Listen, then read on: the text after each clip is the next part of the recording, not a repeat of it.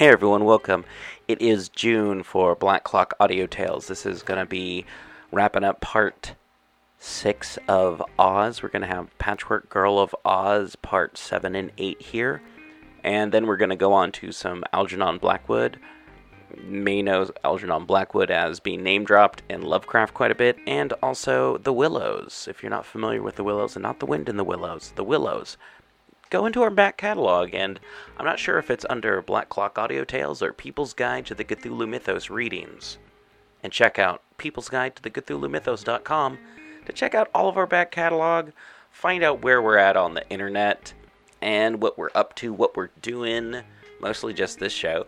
And also, you can find our shop. You can donate money, but hey, look at the show notes. Donate money to people who need it right now. I don't need the money as much as various organizations out there fighting the good fight, keeping everyone free, and stopping brutality. You know what? I'm going to get all kinds of crap for this, because I always get crap for this anytime I go off script and say something even slightly political. I get called all kinds of wonderful things. And you know what? That makes me feel like I'm doing a good job. And people say, you don't get H.P. Lovecraft. And it's like, you know what? If I don't get H.P. Lovecraft the same way you do, I'm happy about that. I will continue to say that. But we're not talking about H.P. Lovecraft. We're talking about The Wizard of Oz.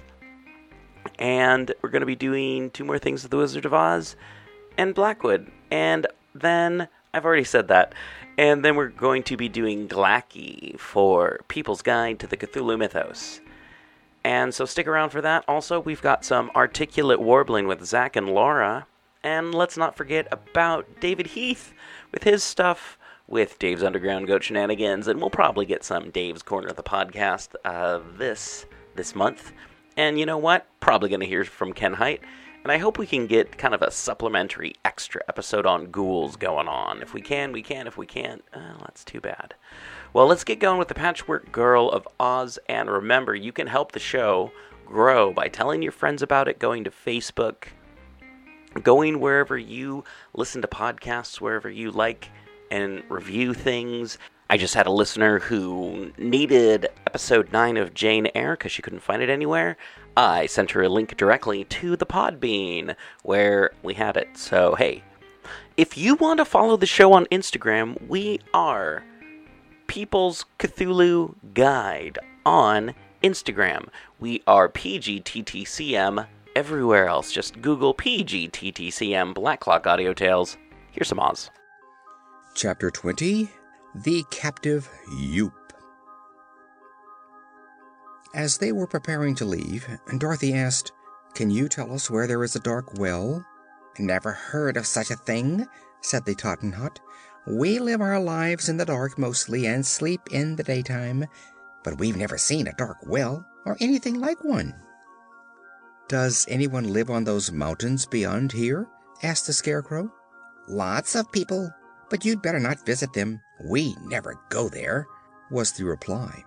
"What are the people like?" Dorothy inquired. "Can't say.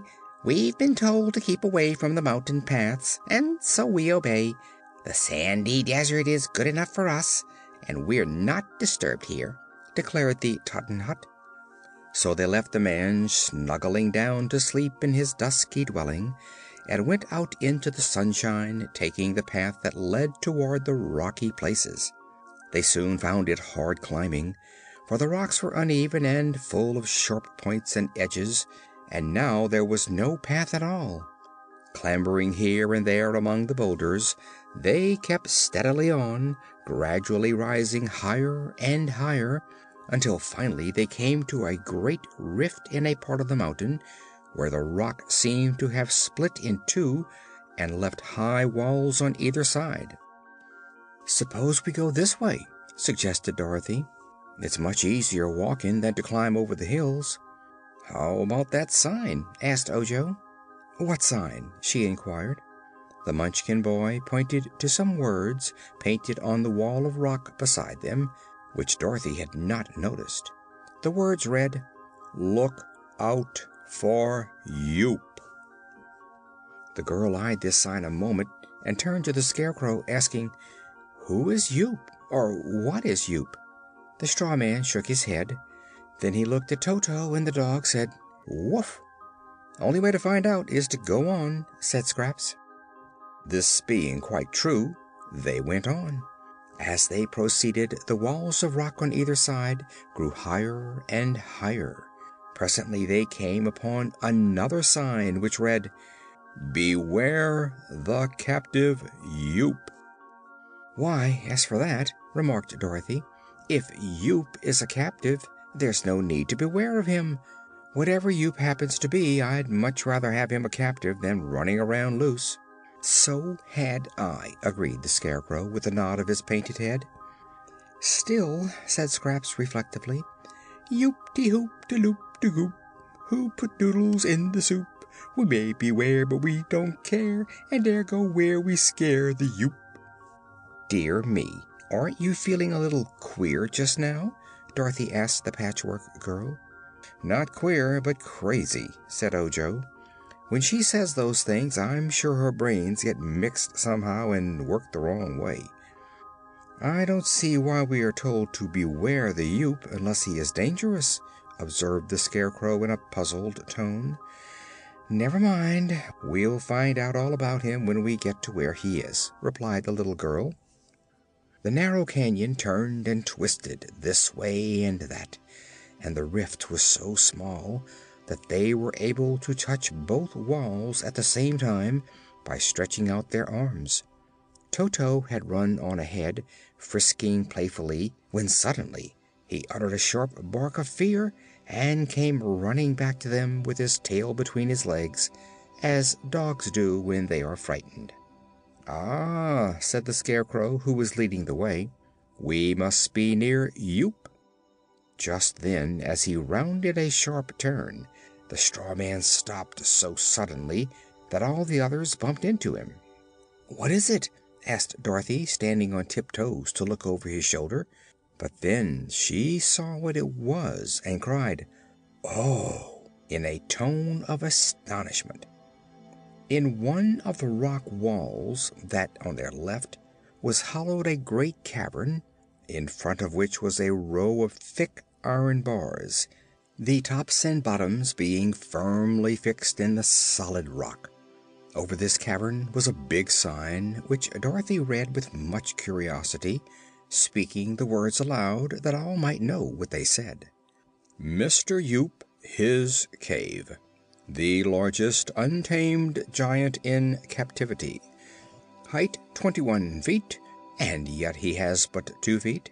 Weight 1,640 pounds, but he waits all the time. Age 400 years and up, as they say in the department store advertisements. Temper fierce and ferocious, except when asleep. Appetite ravenous. Prefers meat people and orange marmalade. Strangers approaching this cave do so at their own peril. P.S. Don't feed the giant yourself." "Very well," said Ojo with a sigh. "Let's go back." "It's a long way back," declared Dorothy. "So it is," remarked the Scarecrow, "and it means a tedious climb over those sharp rocks if we can't use this passage. I think it will be best to run by the giant's cave as fast as we can go. Mr. Yoop seems to be asleep just now." But the giant wasn't asleep. He suddenly appeared at the front of his cavern, seized the iron bars in his great hairy hands, and shook them until they rattled in their sockets. Yoop was so tall that our friends had to tip their heads way back to look into his face, and they noticed he was dressed all in pink velvet, with silver buttons and braid. The giant's boots were of pink leather and had tassels on them, and his hat was decorated with an enormous pink ostrich feather, carefully curled. "Yo-ho!" he said in a deep bass voice. "I smell dinner." "I think you are mistaken," replied the Scarecrow. "There is no orange marmalade around here." "Ah, ha, ha, but I eat other things," asserted Mr. Yoop. "That is, I eat them when I can get them." But this is a lonely place, and no good meat has passed by my cave for many years, so I'm hungry." "Haven't you eaten anything in many years?" asked Dorothy. "Nothing, except 6 ants and a monkey. I thought the monkey would taste like meat people, but the flavor was different. I hope you will taste better, for you seem plump and tender." "Oh, I'm not going to be eaten," said Dorothy. "Why not?" "I shall keep out of your way," she answered. "How heartless!" wailed the giant, shaking the bars again. "Consider how many years it is since I've eaten a single plump little girl. They tell me meat is going up, but if I can manage to catch you, I'm sure it will soon be going down, and I'll catch you if I can." With this, the giant pushed his big arms, which looked like tree trunks, except that tree trunks don't wear pink velvet, between the iron bars, and the arms were so long that they touched the opposite wall of the rock passage. Then he extended them as far as he could reach toward our travelers, and found he could almost touch the Scarecrow, but not quite. "Come a little nearer, please," begged the giant. "I'm a Scarecrow." "A scarecrow? Ugh, I don't care a straw for a scarecrow. Who is that bright-colored delicacy behind you?" "Me?" asked Scraps. "I'm a Patchwork Girl, and I'm stuffed with cotton." "Dear me," sighed the giant in a disappointed tone. "That reduces my dinner from 4 to 2, and the dog. I'll save the dog for dessert." Toto growled, keeping a good distance away. "Back up," said the Scarecrow to those behind him. "Let us go back a little way and talk this over." So they turned and went around the bend in the passage, where they were out of sight of the cave and Mr. Yoop could not hear them. "My idea," began the Scarecrow when they had halted, "is to make a dash past the cave, going on a run." "He'd grab us," said Dorothy.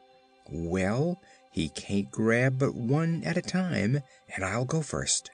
As soon as he grabs me, the rest of you can slip past him, out of his reach, and he will soon let me go because I am not fit to eat." They decided to try this plan, and Dorothy took Toto in her arms so as to protect him. She followed just after the Scarecrow. Then came Ojo, with Scraps the last of the 4. Their hearts beat a little faster than usual as they again approached the giant's cave, this time moving swiftly forward. It turned out about the way the Scarecrow had planned.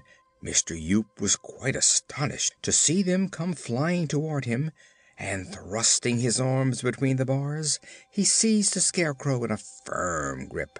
In the next instant he realized, from the way the straw crunched between his fingers, that he had captured the non-eatable man. But during that instant of delay, Dorothy and Ojo had slipped by the giant and were out of reach. Uttering a howl of rage, the monster threw the Scarecrow after them with one hand and grabbed Scraps with the other. The poor Scarecrow went whirling through the air, and so cleverly was he aimed that he struck Ojo's back and sent the boy tumbling head over heels, and he tripped Dorothy and sent her also sprawling upon the ground. Toto flew out of the little girl's arms and landed some distance ahead, and all were so dazed that it was a moment before they could scramble to their feet again. When they did so, they turned to look toward the giant's cave, and at that moment the ferocious Mr. Yoop threw the Patchwork Girl at them. Down went all 3 again in a heap, with Scraps on top. The giant roared so terribly that for a time they were afraid he had broken loose, but he hadn't. So they sat in the road and looked at one another in a rather bewildered way, and then began to feel glad. "We did it!" exclaimed the Scarecrow with satisfaction. "And now we are free to go on our way. Mr. Yoop is very impolite, declared Scraps. "He jarred me terribly. It's lucky my stitches are so fine and strong, for otherwise such harsh treatment might rip me up the back." "Allow me to apologize for the giant," said the Scarecrow, raising the Patchwork Girl to her feet and dusting her skirt with his stuffed hands. "Mr. Yoop is a perfect stranger to me, but I fear, from the rude manner in which he has acted, that he is no gentleman." Dorothy and Ojo laughed at this statement, and Toto barked as if he understood the joke, after which they all felt better and resumed the journey in high spirits. "Of course," said the little girl, when they had walked away along the passage, "it was lucky for us the giant was caged, for if he had happened to be loose, he perhaps in that case he wouldn't be hungry any more," said Ojo gravely. End of Chapter 20. Chapter 21. Hip Hopper the Champion. They must have had good courage to climb all those rocks, for after getting out of the canyon they encountered more rock hills to be surmounted.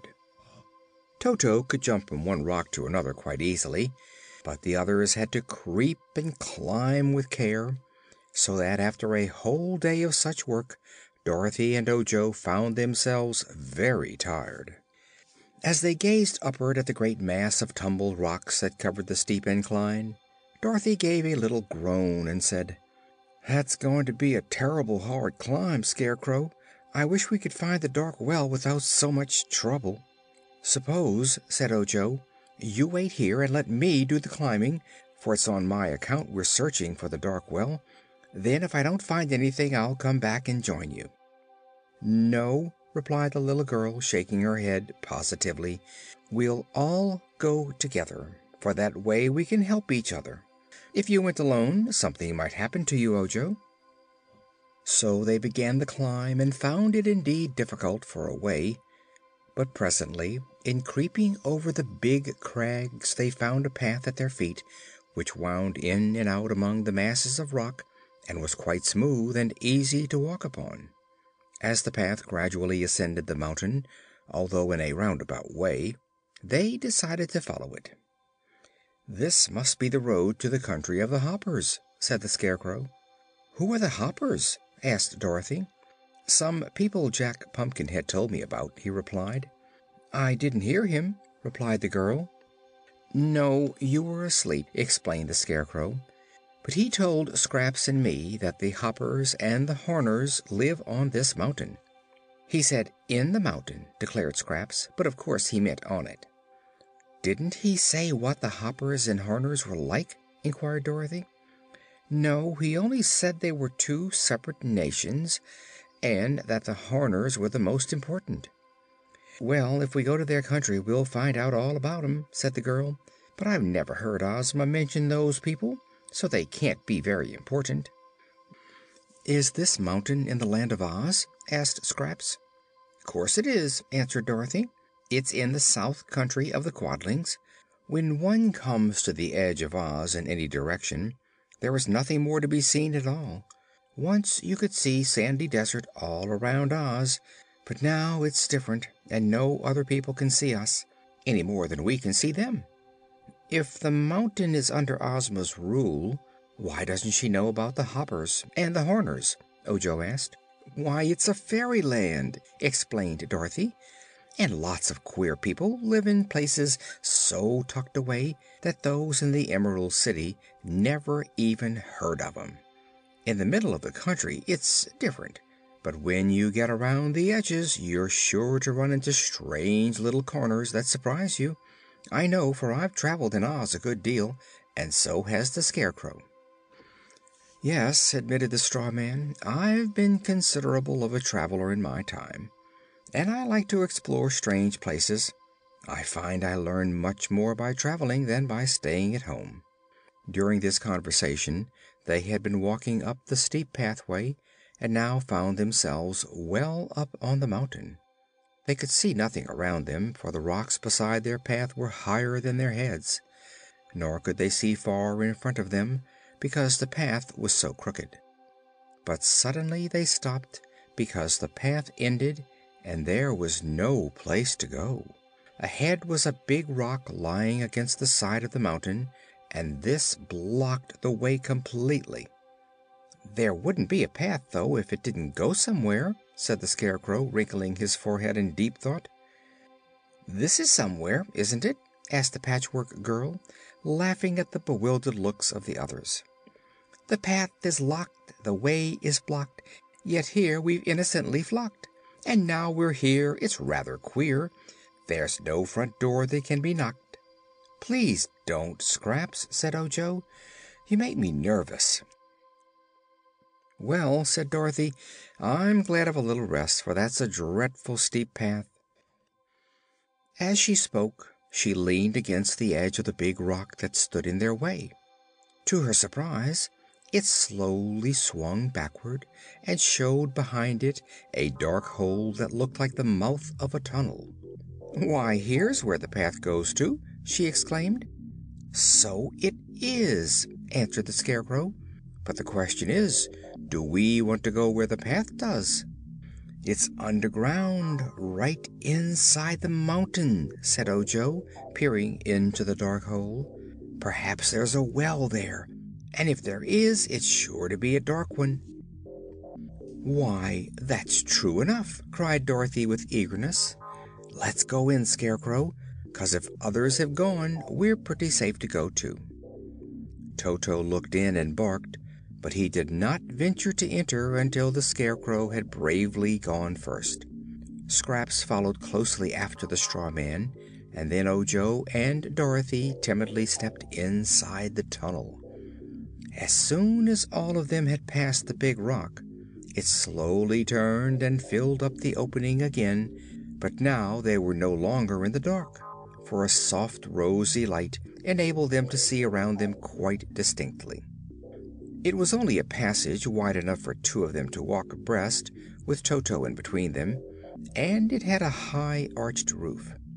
They could not see where the light which flooded the place so pleasantly came from, for there were no lamps anywhere visible. The passage ran straight for a little way and then made a bend to the right and another sharp turn to the left, after which it went straight again.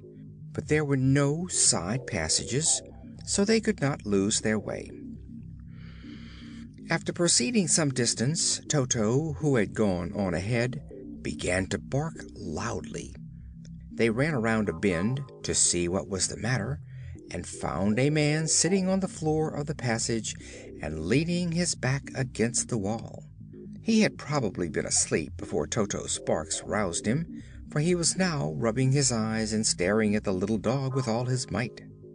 There was something about this man that Toto objected to, and when he slowly rose to his foot, they saw what it was. He had but one leg, set just below the middle of his round, fat body, but it was a stout leg and had a broad, flat foot at the bottom of it, on which the man seemed to stand very well. He had never had but this one leg, which looked something like a pedestal, and when Toto ran up and made a grab at the man's ankle, he hopped first one way and then another in a very active manner, looking so frightened that Scraps laughed aloud. Toto was usually a well-behaved dog, but this time he was angry and snapped at the man's leg again and again. This filled the poor fellow with fear, and in hopping out of Toto's reach, he suddenly lost his balance and tumbled heel over head upon the floor. When he sat up, he kicked Toto on the nose and made the dog howl angrily, but Dorothy now ran forward and caught Toto's collar, holding him back. "Do you surrender?" she asked the man. "Who, me?" asked the Hopper. "Yes, you," said the little girl. "Am I captured?" he inquired. "Of course, my dog has captured you," she said. "Well," replied the man, "if I am captured I must surrender, for it's the proper thing to do. I like to do everything proper, for it saves one a lot of trouble." "It does, indeed," said Dorothy. "Please tell us who you are." "I'm Hip Hopper the Champion." "Champion what?" she asked in surprise. Champion wrestler. I'm a very strong man, and that ferocious animal which you are so kindly holding is the first living thing that has ever conquered me. And you are a Hopper? She continued. Yes, my people live in a great city not far from here. Would you like to visit it? I'm not sure, she said with hesitation. Have you any dark wells in your city? I think not. We have wells, you know, but they're all well lighted, and a well lighted well cannot well be a dark well. But there may be such a thing as a very dark well in the Horner country, which is a black spot on the face of the earth. Where is the Horner country? Ojo inquired. The other side of the mountain. There's a fence between the Hopper country and the Horner country, and the gate in the fence, but you can't pass through just now because we are at war with the Horners. That's too bad, said the Scarecrow. What seems to be the trouble? Why, one of them made a very insulting remark about my people. He said we were lacking in understanding because we had only one leg to a person. I can't see that legs have anything to do with understanding things. The Horners each have 2 legs, just as you have. That's 1 leg too many, it seems to me. No, declared Dorothy, it's just the right number. You don't need them, argued the Hopper obstinately. You've only 1 head and 1 body and 1 nose and mouth. 2 legs are quite unnecessary, and they spoil one's shape. But how can you walk with only 1 leg? Asked Ojo. Walk?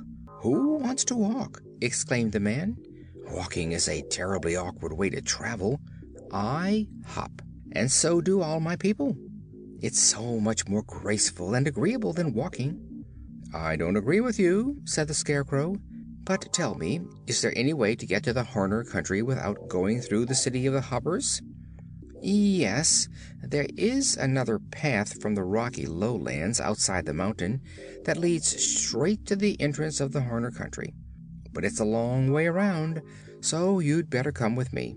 Perhaps they will allow you to go through the gate, but we expect to conquer them this afternoon, if we get time, and then you may go and come as you please. They thought it best to take the Hopper's advice and asked him to lead the way. This he did in a series of hops, and he moved so swiftly in this strange manner that those with 2 legs had to run to keep up with him. End of chapter 21. Chapter 22. The Joking Horners. It was not long before they left the passage and came to a great cave, so high that it must have reached nearly to the top of the mountain within which it lay. It was a magnificent cave, illumined by the soft, invisible light, so that everything in it could be plainly seen. The walls were of polished marble, white with veins of delicate colors running through it, and the roof was arched and fantastic and beautiful. Built beneath this vast dome was a pretty village, not very large, for there seemed not more than 50 houses altogether, and the dwellings were of marble and artistically designed. No grass nor flowers nor trees grew in this cave, so the yards surrounding the houses carved in designs, both were smooth and bare, and had low walls around them to mark their boundaries. In the streets and the yards of the houses were many people, all having 1 leg growing below their bodies, and all hopping here and there whenever they moved. Even the children stood firmly upon their single legs, and never lost their balance.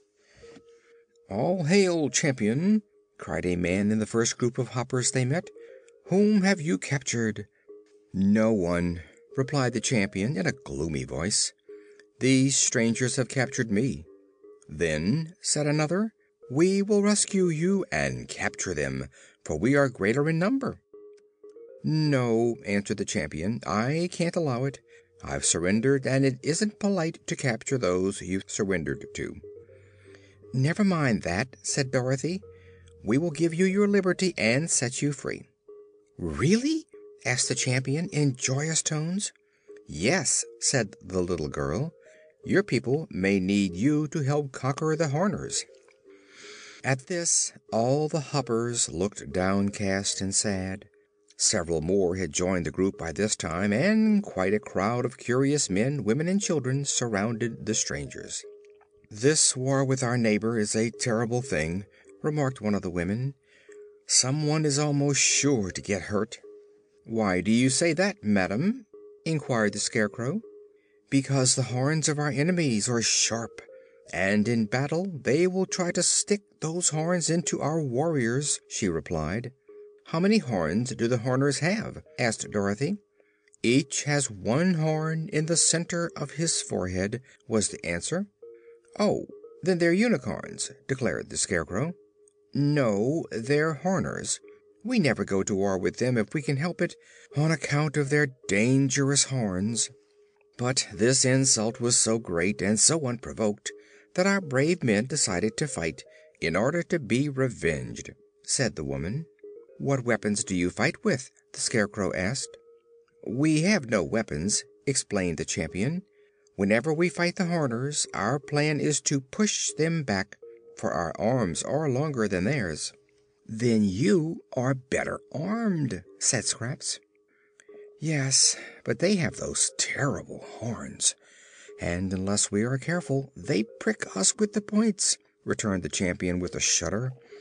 "That makes war with them dangerous, and a dangerous war cannot be a pleasant one." "I see very clearly," remarked the Scarecrow, "that you are going to have trouble in conquering those Horners unless we help you." "Oh!" cried the Hoppers in a chorus. "Can you help us? Please do. We will be greatly obliged. It would please us very much." And by these exclamations the Scarecrow knew that his speech had met with favor. "How far is it to the Horner Country?" he asked. "Why, it's just the other side of the fence," they answered, and the Champion added, "Come with me, please, and I'll show you the Horners." So they followed the Champion and several others through the streets, and just beyond the village came to a very high picket fence, built all of marble, which seemed to divide the great cave into two equal parts. But the part inhabited by the Horners was in no way as grand in appearance as that of the Hoppers. Instead of being marble, the walls and roof were of dull gray rock, and the square houses were plainly made of the same material. But in extent the city was much larger than that of the Hoppers, and the streets were thronged with numerous people who busied themselves in various ways. Looking through the open pickets of the fence, our friends watched the Horners, who did not know they were being watched by strangers, and found them very unusual in appearance. They were little folks in size, and had bodies round as balls, and short legs and arms. Their heads were round, too, and they had long pointed ears, and a horn set in the center of the forehead. The horns did not seem very terrible, for they were not more than 6 inches long, but they were ivory white and sharp pointed, and no wonder the Hoppers feared them. The skins of the Horners were light brown, but they wore snow white robes and were barefooted.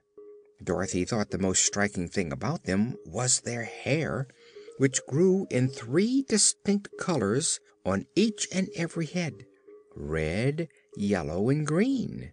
The red was at the bottom and sometimes hung over their eyes. Then came a broad circle of yellow, and the green was at the top and formed a brush-shaped topknot. None of the Horners were yet aware of the presence of strangers, who watched the little brown people for a time, and then went to the big gate in the center of the dividing fence. It was locked on both sides, and over the latch was a sign reading, "War is declared." "Can't we go through?" asked Dorothy. "Not now," answered the Champion. "I think," said the Scarecrow, "that if I could talk with those Horners they would apologize to you, and then there would be no need to fight." "Can't you talk from this side?" asked the Champion. "Not so well," answered the Scarecrow. "Do you suppose you could throw me over that fence? It's high, but I am very light." "We can try it," said the Hopper. "I am perhaps the strongest man in my country, so I'll undertake to do the throwing, but I won't promise you will land on your feet." "No matter about that," returned the Scarecrow. "Just toss me over and I'll be satisfied." So the Champion picked up the Scarecrow and balanced him a moment to see how much he weighed, and then with all his strength tossed him high into the air. Perhaps if the Scarecrow had been a trifle heavier, he would have been easier to throw, and would have gone a greater distance; but as it was, instead of going over the fence, he landed just on top of it, and one of the sharp pickets caught him in the middle of his back and held him fast prisoner. Had he been face downward, the Scarecrow might have managed to free himself, but lying on his back on the picket, his hands waved in the air of the Horner Country, while his feet kicked the air of the Hopper Country, so there he was. "Are you hurt?" called the Patchwork Girl anxiously. "Course not," said Dorothy. "But if he wiggles that way he may tear his clothes. How can we get him down, Mr. Champion?" The Champion shook his head. "I don't know," he confessed. "If he could scare Horners as well as he does crows, it might be a good idea to leave him there." "This is terrible," said Ojo, almost ready to cry. "I suppose it's because I am Ojo the Unlucky that everyone who tries to help me gets into trouble." "You are lucky to have anyone to help you," declared Dorothy. "But don't worry, we'll rescue the Scarecrow somehow." "I know how," announced Scraps. "Here, Mr. Champion, just throw me up to the Scarecrow. I'm nearly as light as he is, and when I'm on top the fence I'll pull our friend off the picket and toss him down to you." "All right," said the Champion, and he picked up the Patchwork Girl and threw her in the same manner he had the Scarecrow.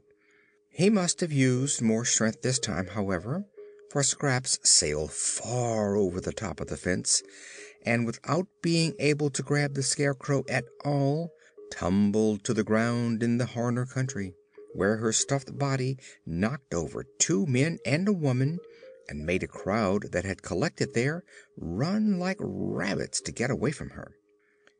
Seeing the next moment that she was harmless, the people slowly returned and gathered around the Patchwork Girl, regarding her with astonishment. One of them wore a jeweled star in his hair, just above his horn, and this seemed a person of importance. He spoke for the rest of his people, who treated him with great respect. "Who are you, unknown being?" he asked. "Scraps," she said, rising to her feet and patting her cotton wadding smooth where it had bunched up. "And where did you come from?" he continued. "Over the fence. Don't be silly. There's no other place I could have come from," she replied. He looked at her thoughtfully. "You are not a hopper," said he, "for you have 2 legs. They are not very well shaped, but they are 2 in number. And that strange creature on top the fence, why doesn't he stop kicking? Must be your brother or father or son, for he also has 2 legs."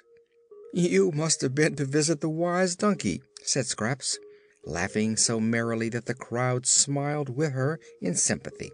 "But that reminds me, Captain or King, I am Chief of the Horners, and my name is Jack." "Of course, little Jack Horner. I might have known it. But the reason I voloplaned over the fence was so I could have a talk with you about the Hoppers." "What about the Hoppers?" asked the Chief, frowning. "You've insulted them, and you'd better beg their pardon," said Scraps. "If you don't, they'll probably hop over here and conquer you." "We're not afraid, as long as the gate is locked," declared the Chief. "And we didn't insult them at all. One of us made a joke that the stupid Hoppers couldn't see." The Chief smiled as he said this, and the smile made his face look quite jolly. "What was the joke?" asked Scraps. A Horner said they have less understanding than we, because they've only one leg. You see the point, don't you? If you stand on your legs and your legs are under you, then then your legs are your understanding. My, but that's a fine joke. But the stupid Hoppers couldn't see it. They couldn't see that with only one leg, they must have less understanding them than we who have two legs. The chief wiped the tears of laughter from his eyes with the bottom hem of his white robe, and all the other Horners wiped their eyes on their robes, for they had laughed just as heartily as their chief at the absurd joke. "Then," said Scraps, "their understanding of the understanding you meant led to the misunderstanding." "Exactly. So there's no need for us to apologize," returned the chief. "No need for an apology, perhaps, but much need for an explanation," said Scraps decidedly. "You don't want war, do you?" "Not if we can help it," admitted Jack Horner. "The question is, who's going to explain the joke to the Horners? You know it spoils any joke to be obliged to explain it, and this is the best joke I ever heard." "Who made the joke?" asked Scraps.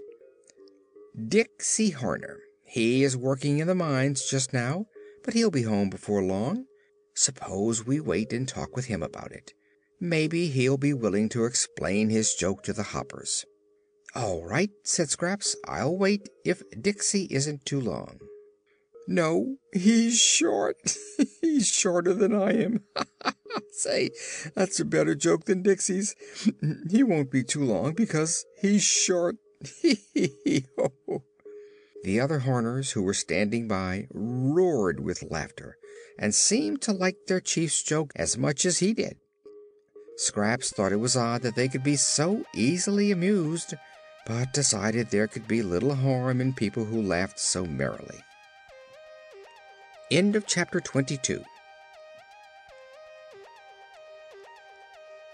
Chapter 23. Peace is declared. "Come with me to my dwelling, and I'll introduce you to my daughters," said the chief. "We're bringing them up according to a book of rules that was written by one of our leading old bachelors, and everyone says they're a remarkable lot of girls."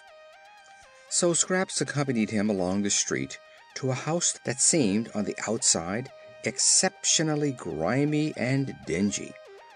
The streets of this city were not paved, nor had any attempt been made to beautify the houses or their surroundings, and having noticed this condition, Scraps was astonished when the chief ushered her into his home. Here was nothing grimy or faded, indeed. On the contrary, the room was of dazzling brilliance and beauty, for it was lined throughout with an exquisite metal that resembled translucent frosted silver. The surface of this metal was highly ornamented in raised designs representing men, animals, flowers, and trees, and from the metal itself radiated the soft light which flooded the room. All the furniture was made of the same glorious metal, and Scraps asked what it was. "That's radium," answered the chief. "We Horners spend all our time digging radium from the mines under this mountain, and we use it to decorate our homes and make them pretty and cozy. It's a medicine, too, and no one can ever be sick who lives near radium." "Have you plenty of it?" asked the Patchwork Girl. "More than we can use. All the houses in this city are decorated with it, just the same as mine is." "Why don't you use it on your streets, then, and the outside of your houses, to make them as pretty as they are within?" she inquired. "Outside? Who cares for the outside of anything?" asked the chief. "We Horners don't live on the outside of our homes. We live inside. Many people are like those stupid Hoppers, who love to make an outside show. I suppose you strangers thought their city more beautiful than ours, because you judged from appearances, and they have handsome marble houses and marble streets, but if you entered one of their stiff buildings, you would find it bare and uncomfortable, as all their show is on the outside. They have an idea that what is not seen by others is not important, but with us, the rooms we live in are our chief delight and care. We pay no attention to outside show. "Seems to me," said Scraps musingly, "it would be better to make it all pretty, inside and out." "Seems? Why, you're all seams, my girl," said the chief, and then he laughed heartily at his latest joke, and a chorus of small voices echoed the chorus with "Tee hee hee hee, ha ha." Scraps turned around and found a row of girls seated in radium chairs ranged along one wall of the room. There were 19 of them, by actual count, and they were of all sizes, from a tiny child to one almost a grown woman. All were neatly dressed in spotless white robes, and had brown skins, horns on their foreheads, and 3-colored hair. "These," said the chief, "are my sweet daughters. My dears, I introduce to you Miss Scraps Patchwork, a lady who is traveling in foreign parts to increase her store of wisdom." The 19 Horner girls all arose and made a polite curtsy, after which they resumed their seats and rearranged their robes properly. "Why do you sit so still and all in a row?" asked Scraps. "Because it is ladylike and proper," replied the chief. "But some are just children, poor things. Don't they ever run around and play and laugh and have a good time?" "No, indeed," said the chief. "That would be improper in young ladies, as well as in those who will sometime become young ladies. My daughters are being brought up according to the rules and regulations laid down by a leading bachelor who has given the subject much study and is himself a man of taste and culture.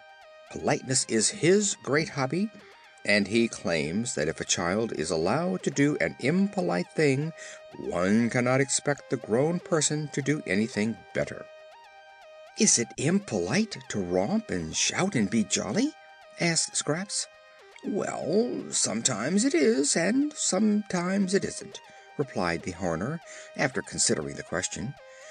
"By curbing such inclinations in my daughters, we keep on the safe side. Once in a while I make a good joke, as you have heard, and then I permit my daughters to laugh decorously, but they are never allowed to make a joke themselves." "That old bachelor who made the rules ought to be skinned alive," declared Scraps, and would have said more on the subject had not the door opened to admit a little Horner man whom the chief introduced as Diksey. "What's up, Chief?" asked Diksey, winking 19 times at the 19 girls, who demurely cast down their eyes because their father was looking.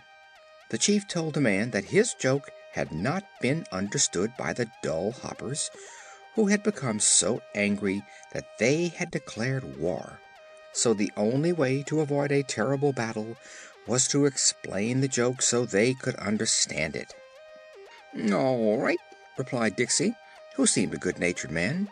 "I'll go at once to the fence and explain. I don't want any war with the Hoppers, for wars between nations always cause hard feelings." So the chief and Diksey and Scraps left the house and went back to the marble picket fence. The Scarecrow was still stuck on the top of his picket, but had now ceased to struggle. On the other side of the fence were Dorothy and Ojo, looking between the pickets, and there also were the Champion and many other Hoppers.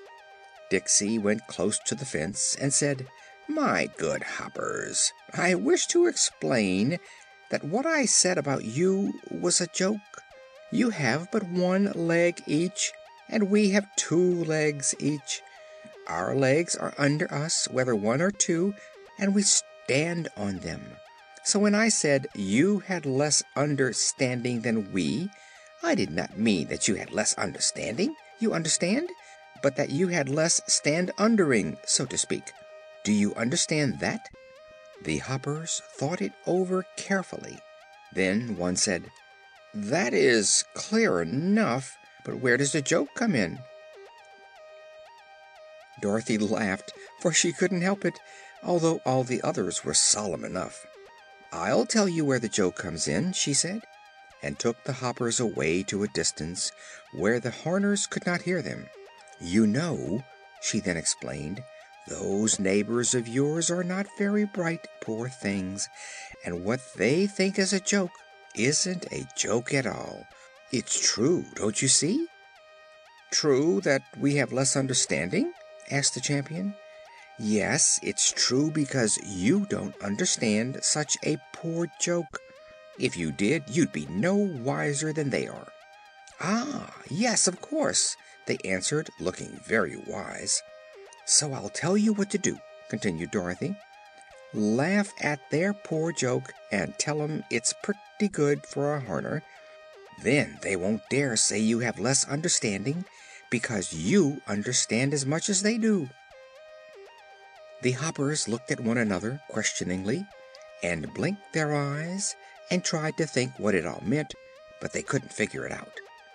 "What do you think, Champion?" asked one of them. "I think it is dangerous to think of this thing any more than we can help," he replied. "Let us do as this girl says, and laugh with the Horners, so as to make them believe we see the joke. Then there will be peace again, and no need to fight." They readily agreed to this, and returned to the fence, laughing so loud and as hard as they could, although they didn't feel like laughing a bit. The Horners were much surprised. "That's a fine joke for a Horner, and we are much pleased with it," said the champion, speaking between the pickets. "But please don't do it again." "I won't," promised Dixie. "If I think of another such joke, I'll try to forget it." "Good!" cried the Chief Horner. "The war is over and peace is declared." There was much joyful shouting on both sides of the fence, and the gate was unlocked and thrown wide open, so that Scraps was able to rejoin her friends. "What about the Scarecrow?" she asked Dorothy. "We must get him down, somehow or other," was the reply. "Perhaps the Horners can find a way," suggested Ojo. So they all went through the gate, and Dorothy asked Chief Horner how they could get the Scarecrow off the fence. The Chief didn't know how, but Dixie said, "A ladder's the thing." "Have you one?" asked Dorothy. "To be sure. We use ladders in our mines," said he. Then he ran away to get the ladder, and while he was gone the Horners gathered around and welcomed the strangers to their country, for through them a great war had been avoided. In a little while Dixie came back with a tall ladder, which he placed against the fence. Ojo at once climbed to the top of the ladder, and Dorothy went about halfway up, and Scraps stood at the foot of it. Toto ran around it and barked. Then Ojo pulled the Scarecrow away from the picket and passed him down to Dorothy, who in turn lowered him to the Patchwork Girl. As soon as he was on his feet and standing on solid ground, the Scarecrow said, "Much obliged. I feel much better. I'm not stuck on that picket any more." The Horners began to laugh, thinking this was a joke, but the Scarecrow shook himself and patted his straw a little, and said to Dorothy, "Is there much of a hole in my back?" The little girl examined him carefully. "There's quite a hole," she said, "but I've got a needle and thread in the knapsack, and I'll sew you up again." "Do so," he begged earnestly, and again the Hoppers laughed, to the Scarecrow's great annoyance. While Dorothy was sewing up the hole in the straw man's back, Scraps examined the other parts of him. "One of his legs is ripped, too," she exclaimed. "Oh ho!" cried little Dixie, "that's bad. Give him the needle and thread and let him mend his ways." "Ha ha ha!" laughed the Chief, and the other Horners at once roared with laughter. "What's funny?" inquired the Scarecrow sternly. "Don't you see?" asked Dixie, who had laughed even harder than the others. "That's a joke.